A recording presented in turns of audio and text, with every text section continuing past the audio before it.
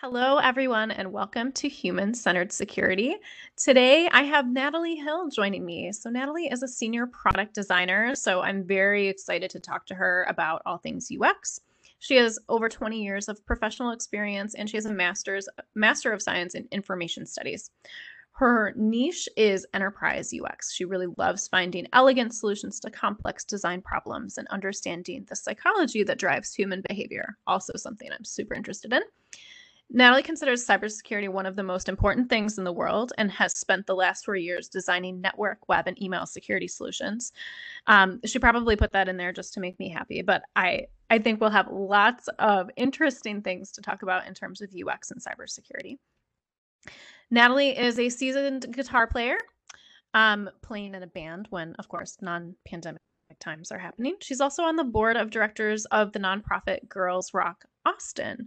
And I will put a link to that in the show notes. So, Natalie, thank you so much for joining me. I'm really excited to dive into UX, cybersecurity, all the things. So, thank you again. Thanks for having me. I'm excited too. So, tell me a little bit about yourself. What led you into security? Yeah, sure. So I came into the world of UX by way of many years doing web design, and then decided I wanted to get my master's degree. It was worth, putting my career on pause to further my education. And when I graduated from grad school, I kind of immediately started working on enterprise systems, like for the industries of, say, higher ed and then healthcare. And in working with healthcare systems, that got me working with protected data like PII, and the things you have to take HIPAA training on to work with. But I thought it was really interesting and interesting problem to solve. So I became interested in data security, data protection, and privacy, and that kind of segued into me working into cybersecurity. Yeah, that's super interesting. Yeah. So, one of the things that we had talked about initially was uh, the fact that you've designed for both end users and admins and analysts. Um, Mhm. and not to present you with a leading question, but what's different or similar, if anything, in terms of designing for technical versus non-technical users? Yeah, no, that's a really good question. So if we think about it in terms of risk, I guess I could frame it that way. Let's see. I don't want to perpetuate a stereotype or anything, but some non-technical users may be more likely to accidentally cause a cybersecurity breach, like for example, clicking on a malicious link or even getting spear phished, because they're, getting pretty good at spoofing right now too. So I was working on an endpoint product, and this is where we considered the admin and then the technical end user versus the not as technical end user. And again, framing this around risk.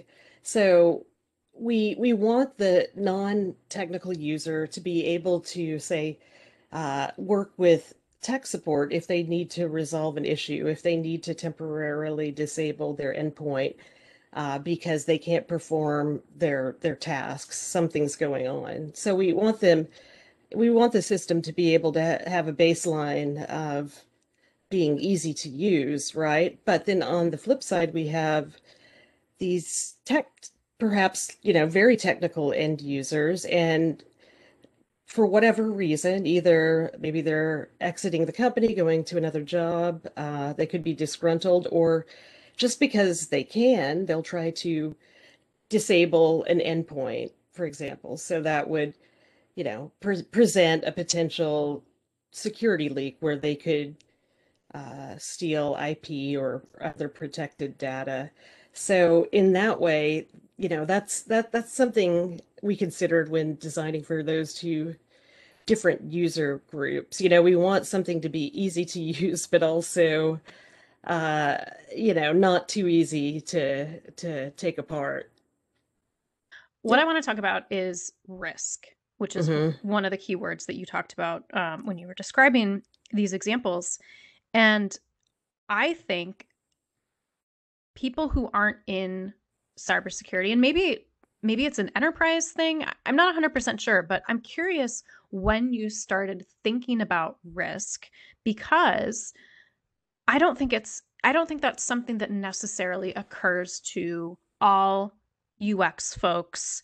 Um, Hmm. Maybe they think about it in terms of, like, I want to manage the risk of, wasting a bunch of money redesigning a website, that and we haven't validated a bunch of assumptions. Like, maybe they Hmm. think about risk that way, but the way you described it, risk management in terms of cybersecurity, I think is not something that UX people Yeah. think about enough. And that's a great point.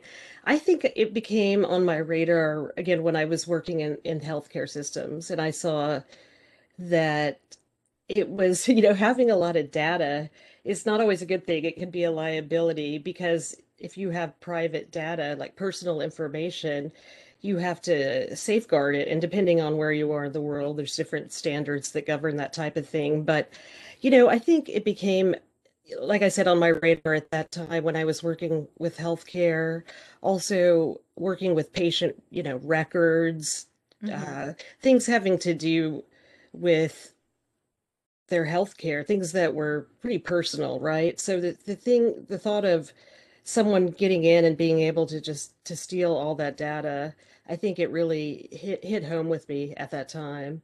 So it came back to the human side of it, right? Like we can think about the enterprise too and what will happen to the business if there's a cybersecurity breach, but it also affects people. And if people had they're better about this, I think, in Europe with the GDPR, but having some control over your own data as well. So that's a part of it too. I think empowering users, right? Like transparency, like so they can see what's going on, but also a little bit of control. Yeah. Did you feel like you have had to be the advocate for the end user, or do you feel like everyone has generally kind of felt the same way? Sure. Yeah, that's my job. I think Yeah. primarily my job is to advocate for the end user in a product team. Obviously I need to be considering the business goals, right? And that's Right. part of the art of what we do is balancing business goals with user needs. But at the end of the day, I feel like as a UX professional, I'm there to advocate for the end user or, end users and admins, all the users of a product, and also considering the buyers too because that's often a different persona. But Right. in terms of usability, yeah, I've had to advocate because sometimes getting a feature out the door quicker might mean compromising some usability, some user experience details, and that is a reoccurring thing, I think. Like the need to advocate for the user, say, hey, hang on, we need to make this feature understandable before we release it into the wild. Just the rush to get stuff out the door. I think that's an ongoing one of the ongoing issues, but again, it's part of what I do and it's fun. Yeah, two things you said there were interesting. Like the first was, when I do UX workshops, I talk about, like, you have the business's goals and then you have the user's goals. And if those don't align in some way, like if you think of like a Venn diagram, right? Hmm. If they don't overlap in some way, if they don't converge at some point, then you have a problem, Yeah, right? If there are absolutely. conflicting goals, like the business will never achieve its business goals if it doesn't align with what the user wants to do at some point. So that's one. And in talking about risk, like risk is, I suppose, like I'm like visualizing this as an infographic, but I think risk is probably part of the business's goals, even if maybe that's not Hmm. something that they've put forth and told you as the UX person about. And managing risk is part of that, and it's helping everyone. It's helping the business. It's helping the users. And then the Yeah. second piece that you were talking about was shipping things out the door quickly, Hmm. right? Just get it out the Yep. door. And Yep. I think it's actually a bunch of UX people. I was going to attribute it to Jared Spool, but I think this is pretty universal with some of the UX thought leaders out there. The idea that, yeah, you can ship it and like usually it's like, we'll fix it later, right? We'll You're fix right. the user experience Oh later. yeah. Well, that never happens. There's never later. No, I know. And then it's like, okay, we'll file a bug or, a Right. ticket to put it in the backlog. And it's like, guess what?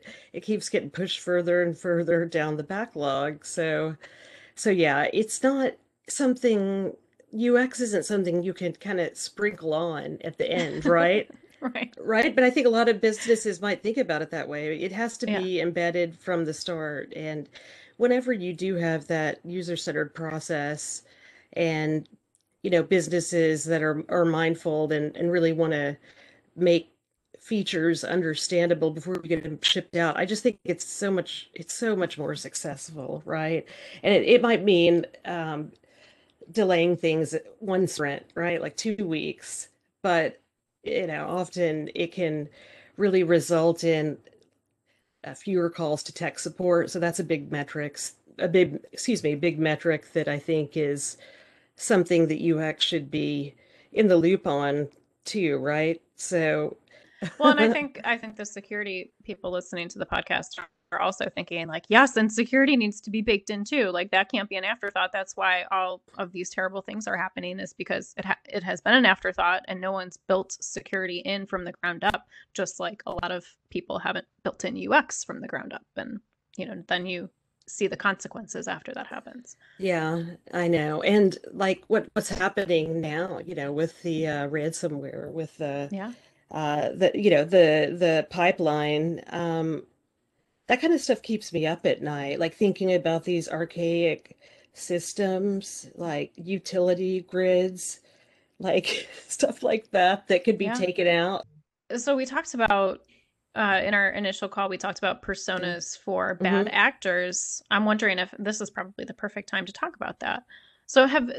Just for those listening, a persona is a proxy for a group of users. So folks who have different motivations, behaviors, um, and they're used as a tool. They're based on research. You don't just make personas up. They're based on user research, and they help teams have a shared understanding of who they're designing for. So when they're making decisions, they can point to what would this persona say, do, think, feel in this situation, and how can we design better products for them. So that's what a persona is. But I think a lot of times we don't think about building personas for people who don't have the best of intentions or someone outside of the company. So would love for you to talk a little bit more about that, Natalie. Yeah, sure. And there can be also personas for bad actors who might be inside the company as well. So Right, right. there's a concept of, right, like protecting the things that shouldn't go out from going out, and also protecting the things from coming in that shouldn't come in. So that, Right. those concepts in cybersecurity. But so, I think I mentioned like the highly technical user who might want to disable an endpoint so they can steal data. Right. That's one. But depending on the product, like if I'm in email security, then we could have, someone who's trying to spoof an executive. And so there's that kind of persona, someone who is trying to do some spear phishing and spoofing, Mm-hmm. saying that there's someone they're not.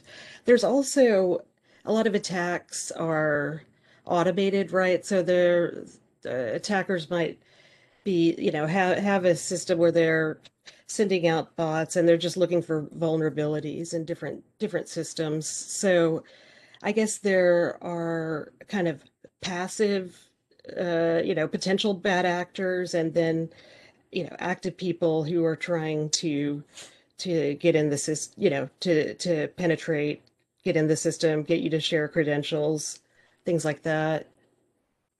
Yeah. Have you built personas for bad actors in any of the projects that you've worked on? Yeah. And so, thinking about it now, it's interesting that the persona we did build was for an internal bad actor, right? So Hmm. someone who potentially would know their way around the security system and be able to leak data. So yeah, that was one persona. That's super interesting. Did you find it helpful as you were designing to kind of think back on like, how would this person act, or, how would they try to circumvent this particular control? Yeah, yeah, for sure. So again, this goes back to we want our systems to be understandable. So, say a well-intentioned end user could work with technical support to resolve an issue they're having. But like I'm trying to think of specific user interface examples. You know, we don't, again, we wanted to show and surface log files, again, for troubleshooting purposes, but Hmm. we didn't want, there were certain attributes that we wouldn't show in these log files because we didn't want to surface too much, again, for that bad actor. So that's one thing, specifically that I can think of. Yeah, that's a great example. Yeah. I want to move into content strategy, content design, particularly because I think it's something that is very needed when it comes to cybersecurity. So, you think of those dialog boxes or those error messages, and it's just like, this is an error. This is Ye- an error. You must read this other error message in order to troubleshoot this, and it just like is this kind of hilarious, I don't know, it's like a mind game. Right? And okay, so excuse me. I've got to say, one of the most rewarding parts of what I do is being able to work with writers. Like, you were saying, I think in an email, they used to be called technical writers, Right. right? It's like content strategy or UX writing, but I'm so glad that UX writing is a thing now, that that's a discipline that's really being highlighted because it's so important. Like you were saying, the error messages, people need to know what to do next, I Right. think, with error messages. And it seems, so easy to craft something with words to nudge the user in the appropriate direction, to funnel them in the right way. And like I said, empower them with enough knowledge to know what to do next. But what I found is that a lot of these things, especially alerts and error messages, are written by engineers Right. sometimes. Right. And it's just, it's like, whoa, what? Like, again, go back to tech support. This is going to cause a lot of, support calls. So what can we do to mitigate that, right? And that also goes to speaks to surfacing the right information at the right time. Another principle of content strategy. And I guess in terms of content strategy, what I think of it as is moving a user through a system with purpose, right? And an e-commerce site is going to have different goals than an enterprise cybersecurity product, but you still need content strategy for both, to address those respective goals. So I think that writing good concise error messages, like it doesn't mean you have to write a novel, but have them formatted nicely. Um, Tool tips, using progressive disclosure of information, under, say, an icon or a link uh, to surface a little more information. I'm a fan of that. Using hint text under a form field, just to give them a little more help, like imagine how they're thinking, they don't know what you know. So Yeah, absolutely. I was going to say that, there's kind of two things when I think of content strategy, just as it applies to cybersecurity. Obviously, all the things that you mentioned um, are great examples. The idea that you want to prevent something bad from happening and like you're trying to communicate with the end user to in that preventative aspect. And then Hmm. also in the event that something bad does happen, then you have to communicate, okay, user, here's what you can do next to mitigate this. Like I'm thinking about just as an example, like an email compromise. Okay, so you know that that's happened. What are the steps that you need to take next? Understanding that they might be in a state of mind where it's difficult to to get through this information, and like how can you lead them through this as painless as possible, while still getting the job done. Well, I wanted to kind of go back to technical writing. Hmm. You know that, like I said, like that's what I think about when I think of taking these complex things, taking these technical things, and communicating to the user in a way that makes sense to them. Also, I'd like to point out, people who are on the are technical, maybe admins or analysts, those are people too, and they also appreciate clear and concise messages. Maybe they need different information than the average user would, but that doesn't give you, they still don't want to be confused. Yeah. It doesn't, like, you don't just get an out because they happen to be more technical. No, like that's exactly right. Just because somebody is a technical user doesn't mean you shouldn't use like straightforward human language to Right. communicate with them because they're still human, right? I mean, we need to think about the context and, the persona, like you said, like some things that I think, the user that I wouldn't want to see, they would want to see. But again, it's how we would deliver that information to them too that really counts. Yeah, you talked about, you just said context, and when I think of, and correct me if I'm wrong, when I think of Mhm. context, I think a lot about progressive disclosure as a way to combat just like dumping information onto the user. So progressive disclosure Mhm. is like the information that you need to know right now, and then I'll give you Mhm. more, in the context of the situation. But anyway, my question to you is like talk a little bit more about context and like, how does progressive disclosure play a role in that?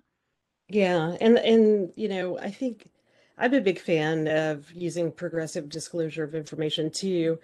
I do think that what's going to be most helpful is to put some early designs in front of your users because like I would think I wouldn't want to see everything on the screen at once, but there might be s- some things that your user would it could surprise you that they, what might look a little messy to me might be like, oh no, this is what we need, right?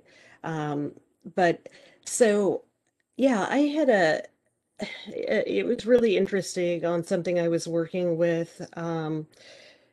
That we had a lot of different options and you could make one selection that was kind of a legacy selection, and we were adding, this is like a radio button, we were adding a new option, and I wanted to clean up the screen because there was so much just text everywhere, right? I think that again, it was something that the engineers had done. Like it was driving me crazy. There'd be an option and then italicized text, like there's really long sentence next to it, and a bunch of rows of that kind of thing. And working with the writer, I wanted to put, at first, I wanted to put everything under a tooltip, right? Like a little information icon that you could hover on and, oh, okay, and see that. But there were some fields where it was better just to have hint text underneath the field, like just have it there, especially if it relates to like formatting or something like that in a form field. Um, and then there was certain supplemental information that we did want to put behind a tooltip, but I just thought it was interesting because my first instinct was like, clean it up, let's get everything hidden behind these little info icons. But then we revisited it and just, took each option on a case by case basis to see what information would be helpful to see on the screen at the same time while you're working. So, versus what would be helpful to hide, just behind a little tooltip. And something I want to say about tooltips also is that it's important to, if you're going to use progressive disclosure, to make sure that whatever method you're using, it is accessible, right? Especially if this is really important content. Like, we learned through an audit that the tooltips in our system were not accessible, meaning that if someone was using the keyboard, or screen reader to navigate content, it would skip that. It wouldn't even recognize that. So I guess that's another thing I would say, just to be mindful of when you're using progressive disclosure of information. Yeah, those are two really important things that you mentioned. First, the idea that I think sometimes designers have a tendency of, wanting to clean things up and just make it as clean and as simple as possible. But that sometimes comes at the expense of usability, because if it's a form, for example, and they need that information in order to fill out the form correctly, then you don't want to Mhm. hide it behind a tooltip, right? Because Mm-mm. not all users are going to be are going to be inclined to access that, might not see it. And then the second, the accessibility part, is also something super important, and I think it's getting talked about more in the cybersecurity community. The idea that accessibility is super important, and like you said, with the tooltips, if you can't access that information, um, Yeah. that's very problematic. Yeah. The other thing that you said that uh, I was like, yes, I was like secretly like pumping my fists when you were saying it, was the idea of like getting it in front of users, Yeah. right? Yeah. And I'm a user researcher. Like, I literally do this all the time. So I empathize with the idea that the fact that it's not an idea, it's the fact that it is difficult to get things in front of users doesn't make it doesn't mean that, you shouldn't do it. Hmm. But I think in cybersecurity, it's even more challenging.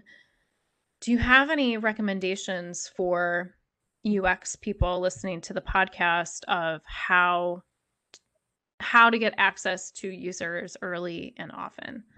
Yeah, yeah, sure. So I also experienced this issue working in healthcare.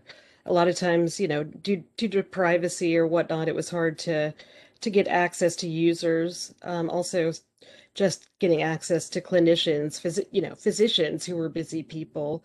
That was sometimes difficult, although we could make it happen once in a while. But yeah, so my advice is that there are teams within your business that are a treasure trove of information and insights about your customers and users. So talk to your sales engineers and technical account managers, professional services, and technical support. Like, these folks are going to have so much information and can really share meaningful insights about the user's pain points. And you also might be able to say, run a report, like run a Salesforce report, like for the cases that have come in over the last month. And there could be some real low hanging fruit you could fix, simple UX fixes. So I would say to do that, like, talk to the people who are talking to the customers in your organization,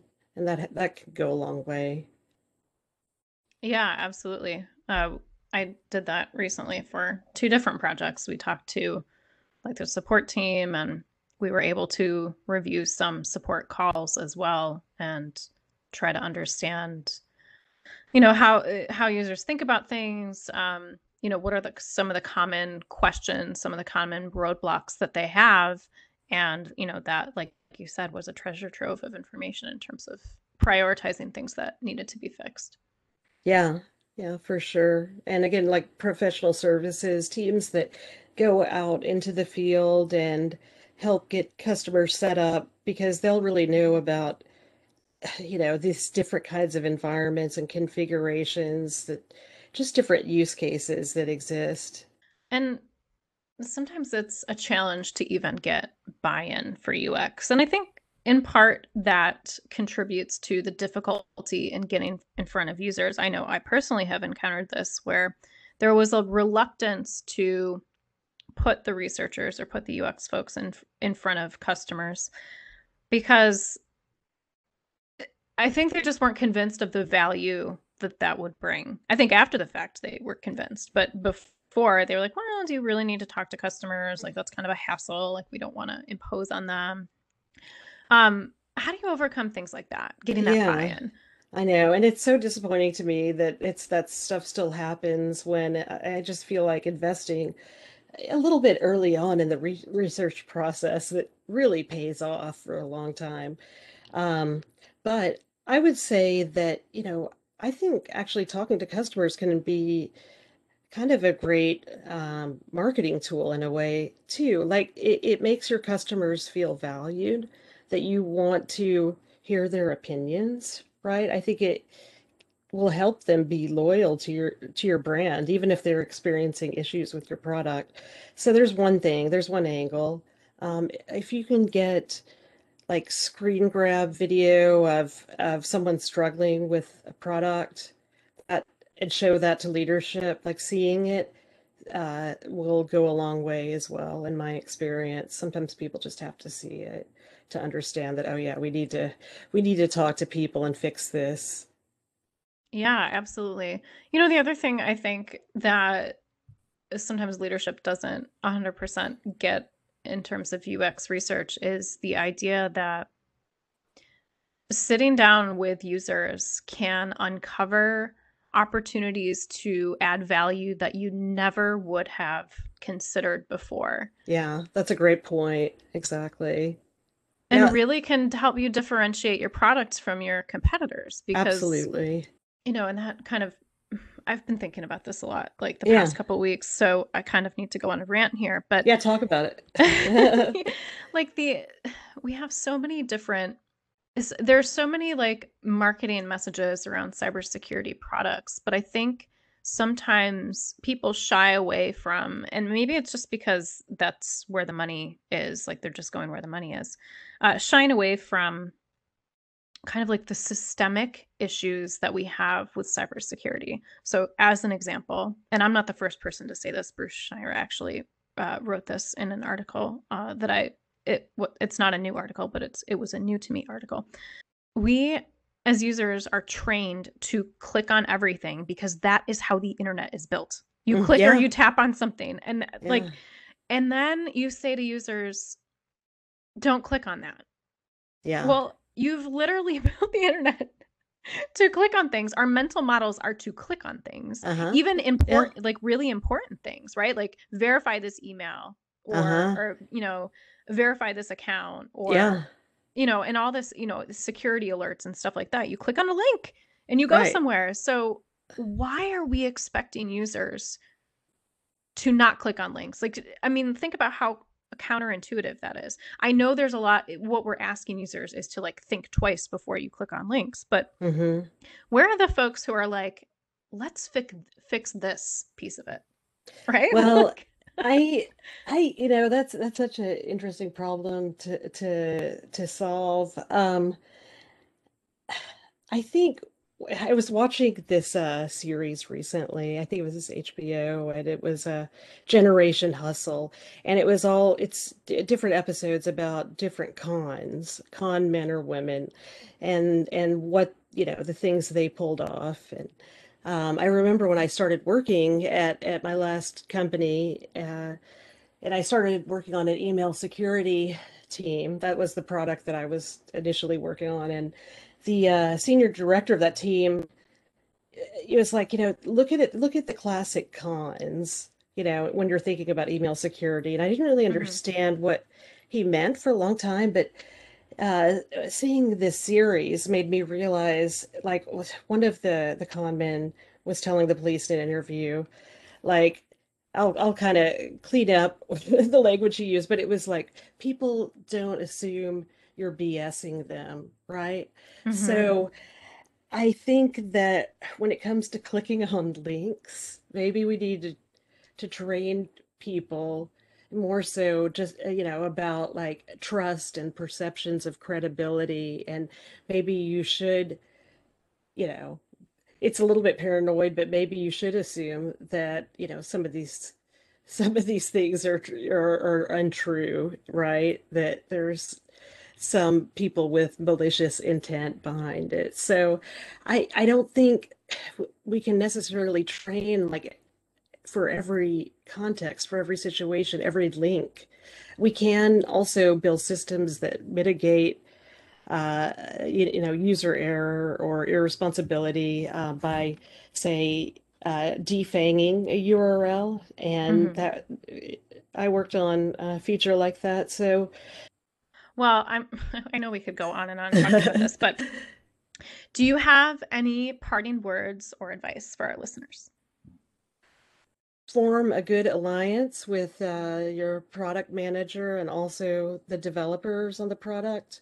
Work with QA when you can as well. I think that's one thing that UX sometimes it doesn't happen, but I find it so useful if we can get QA in early in the process.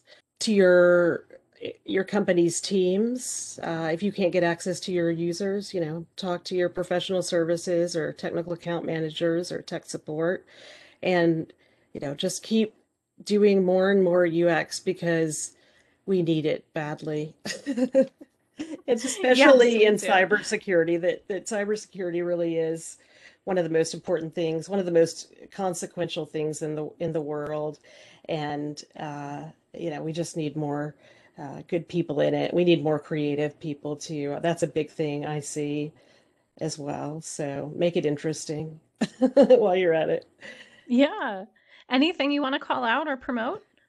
Yeah, I think, you mentioned I'm on the board of Girls Rock Austin. It's a local nonprofit that is actually part of a bigger national and possibly international group, the Girls Rock Camp. And we have programs that empower girls, transgender and non-binary youth through music education and performance and mentorship and self-care. We have two summer camp sessions that have been, it's going to be virtual again this summer as it was last summer. But yeah, anyway, visit our website, girlsrockaustin.org. Yeah. And Wonderful. yeah, my own website, I'm at leafygreenmedia.com. I like synesthesia, so I think that's why I chose that, but you can find out more about me at that website as well. Well, thanks so much for joining me, Natalie. It has been a pleasure talking with you. I really appreciate you geeking out on UX with me. Totally love it. All Anytime. right. Thank you again.